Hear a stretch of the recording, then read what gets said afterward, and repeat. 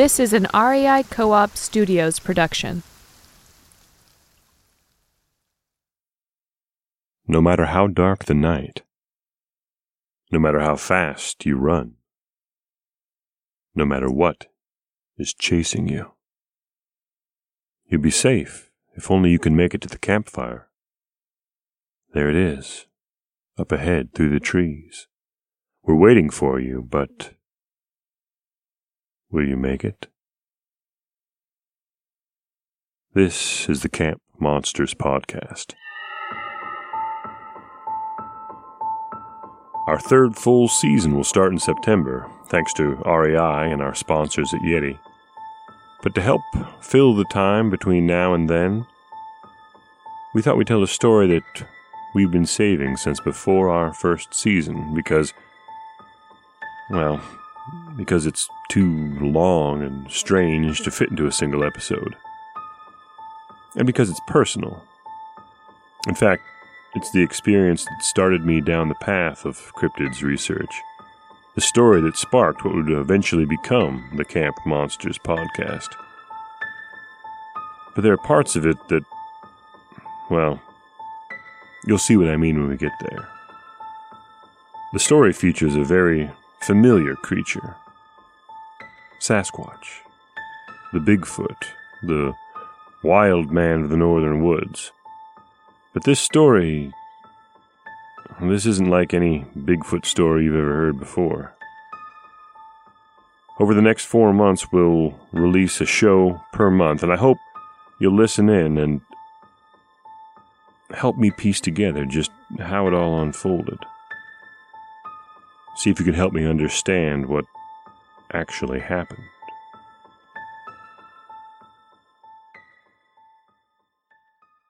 The story begins, where it begins is one of those things we'll have to figure out as we go along. But it began for me on a dark, narrow path with branches pressing in close all around. I guess we better go back further than that. Back some years ago into a different kind of wilderness than the ones these tales usually start in. A wilderness of words and an urban jungle. A bookshop in the middle of San Francisco. We'll call it a bookshop for lack of a better term. It was part cafe and part local library. At different hours of the day and night, it was a concert hall, a conference room, a tent for revival meetings of the more fantastic faiths. And the couch in the back had made it a temporary home for more than one vagabond poet. It was a sort of community nest, feathered with old books on every subject imaginable, which were stacked on every flat surface, spilling into piles on the floor. That was my kind of place. I was there as often as I could be. But not as often as Roger. Roger was one of the bookshop's regulars. He stood out, but not because of any eccentricities. The shop had plenty of resident eccentrics. No, Roger was noticeable because of his blandness. In the middle of that funky, artsy place, he'd show up every day in outdated but immaculately neat business wear. White shirt, thin, black tie, shiny wingtip shoes.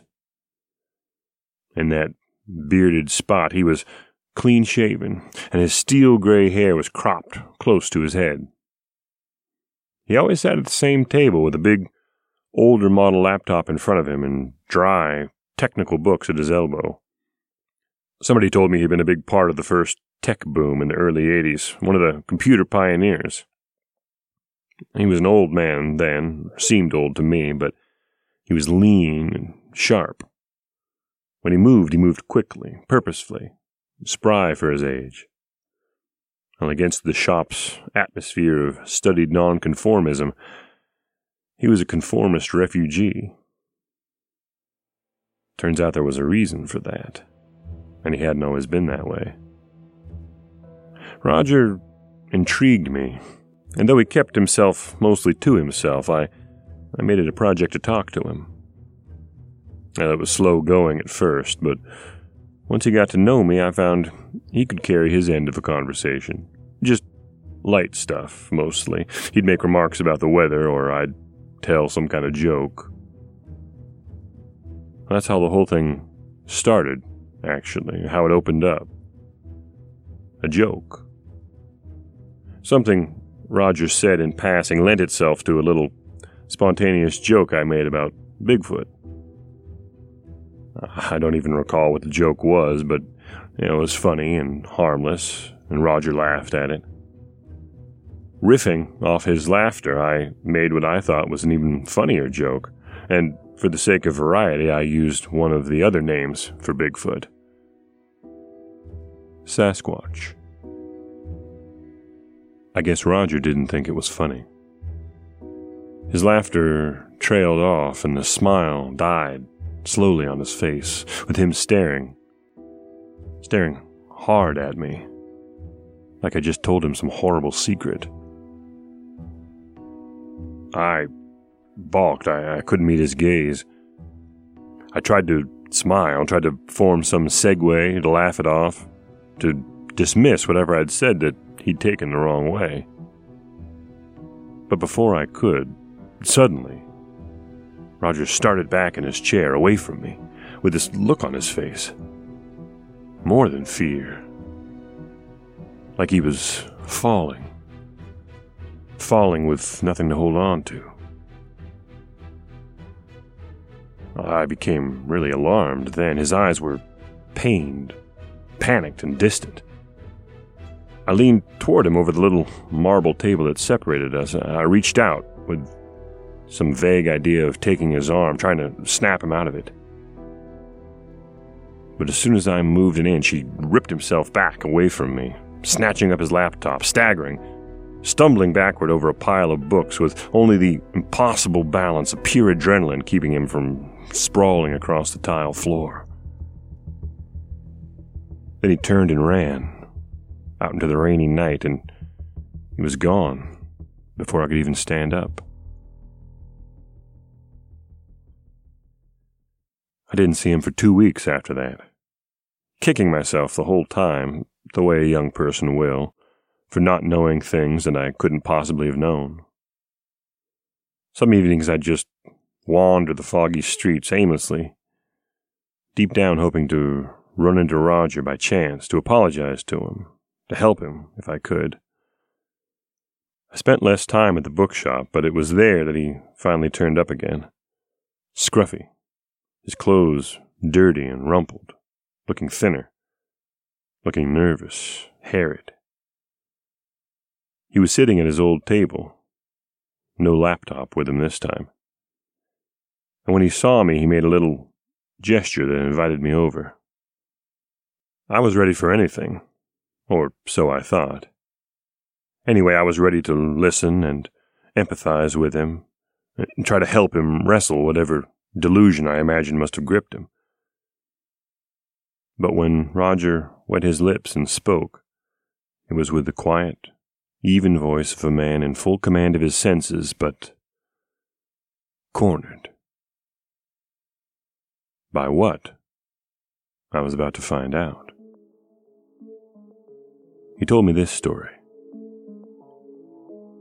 Years ago, in the 70s, Roger had left San Francisco to live with a like-minded group of young people on a piece of land in the mountains of Northern California. I knew the area, where the last lush green of the Cascade Range crashes into the heat of the Sacramento Valley, and the mix makes a dusty, dense forest of fir trees and yellow rocks baked in the sun. Those were good days for Roger, even better than they'd felt to him at the time. He learned a lot about himself, about who he was, and when he came back to the city, he brought those lessons with him. But when he came back to the city, there was a specific reason for that. There was an experience that he'd had out there in the mountains that he was trying to get away from. It had been on the first warm night in spring. They'd had a campfire, as they often did, and the night passed pleasantly as the laughter and singing gradually damped down into conversations and thought. The night had felt so perfect that Roger wanted to be closer to it, so he walked away from the fire and up the face of the familiar hill behind it. He didn't go far. From the quiet, dark spot where he chose to sit at the foot of a tree, Roger could see the shadows his friends cast moving around the fire clearing. He could hear their voices shape words that were just barely lost to distance. The smell of wood smoke was faintly everywhere, as much in his hair and clothes as on the night's cooling air. Roger looked beyond the fire, saw one or two dim lights from houses across the valley, and above that, a path of stars spread bright and cold and still in the sliver of sky that he could see before the boughs of the tree above him cut it off. Roger was in a philosophical mood that night, and the stars didn't do anything to bring him back to Earth. He danced along their path with his eyes, and he began to whirl at the thought of all those many massive suns swirling around out there, billions of them, and the worlds that circled those suns, and the creatures that might, or that must, inhabit those worlds. And the mystery of all that vastness scooped him up and then settled his mind back on the mysteries of the forest around him, on the things that some people said they'd seen right in this very area. He wasn't far from where Patterson and Gimlin had pulled their big prank a couple of years before. They'd shot a short, shaky film of a grainy figure that they claimed was a Bigfoot, a Sasquatch. They'd made plaster casts of huge footprints they said they'd found. A nice little publicity stunt, Roger thought. And it had brought business and tourists into the area, which he supposed was good for those people who depended on business or tourists for their living. But since moving out here, Roger had been all through these woods by night and day and every kind of weather. New to the forest, he'd looked at it with fresh eyes, and some of the strange and wonderful things he'd seen had been so surprising as to frighten him at first. A black bear ambling around the bend of a trail in the first light of morning, or the carcass of a deer in the hollow behind a fallen log he'd jumped. But always, Roger had ceased to feel afraid once he understood what he was seeing. And those were the thoughts that were running through his mind when he first saw it.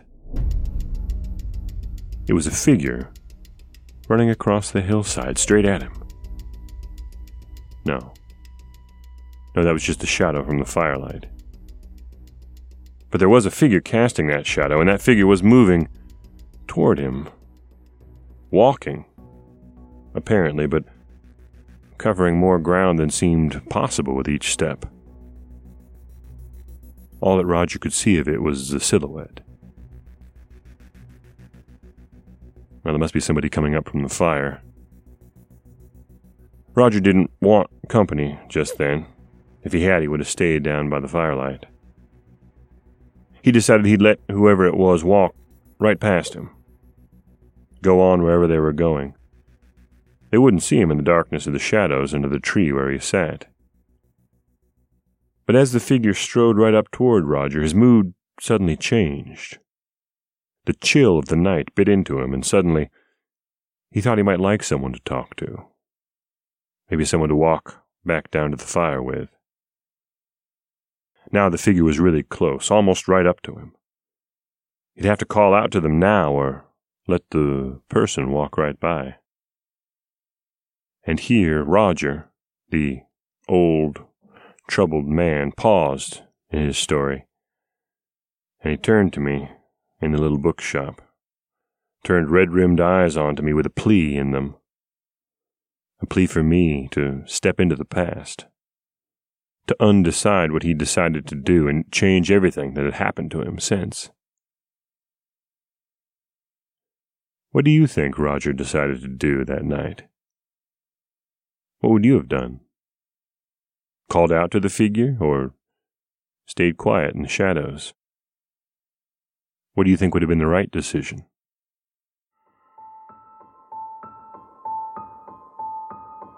Leave a review with your choice of action in the comments section if you're using a service that allows comments, or email your choice to podcasts@rei.com. Who knows? Roger might even take your advice. Should he call out or stay quiet? And remember to subscribe so that you can listen in next month and find out. Once again, special thanks to Yeti for sponsoring the upcoming full season of Camp Monsters podcast. Check out Yeti's coolers, mugs, camp chairs, and other high-quality stuff at your local REI or online at yeti.com. And we'll see you next month, right here at the campfire.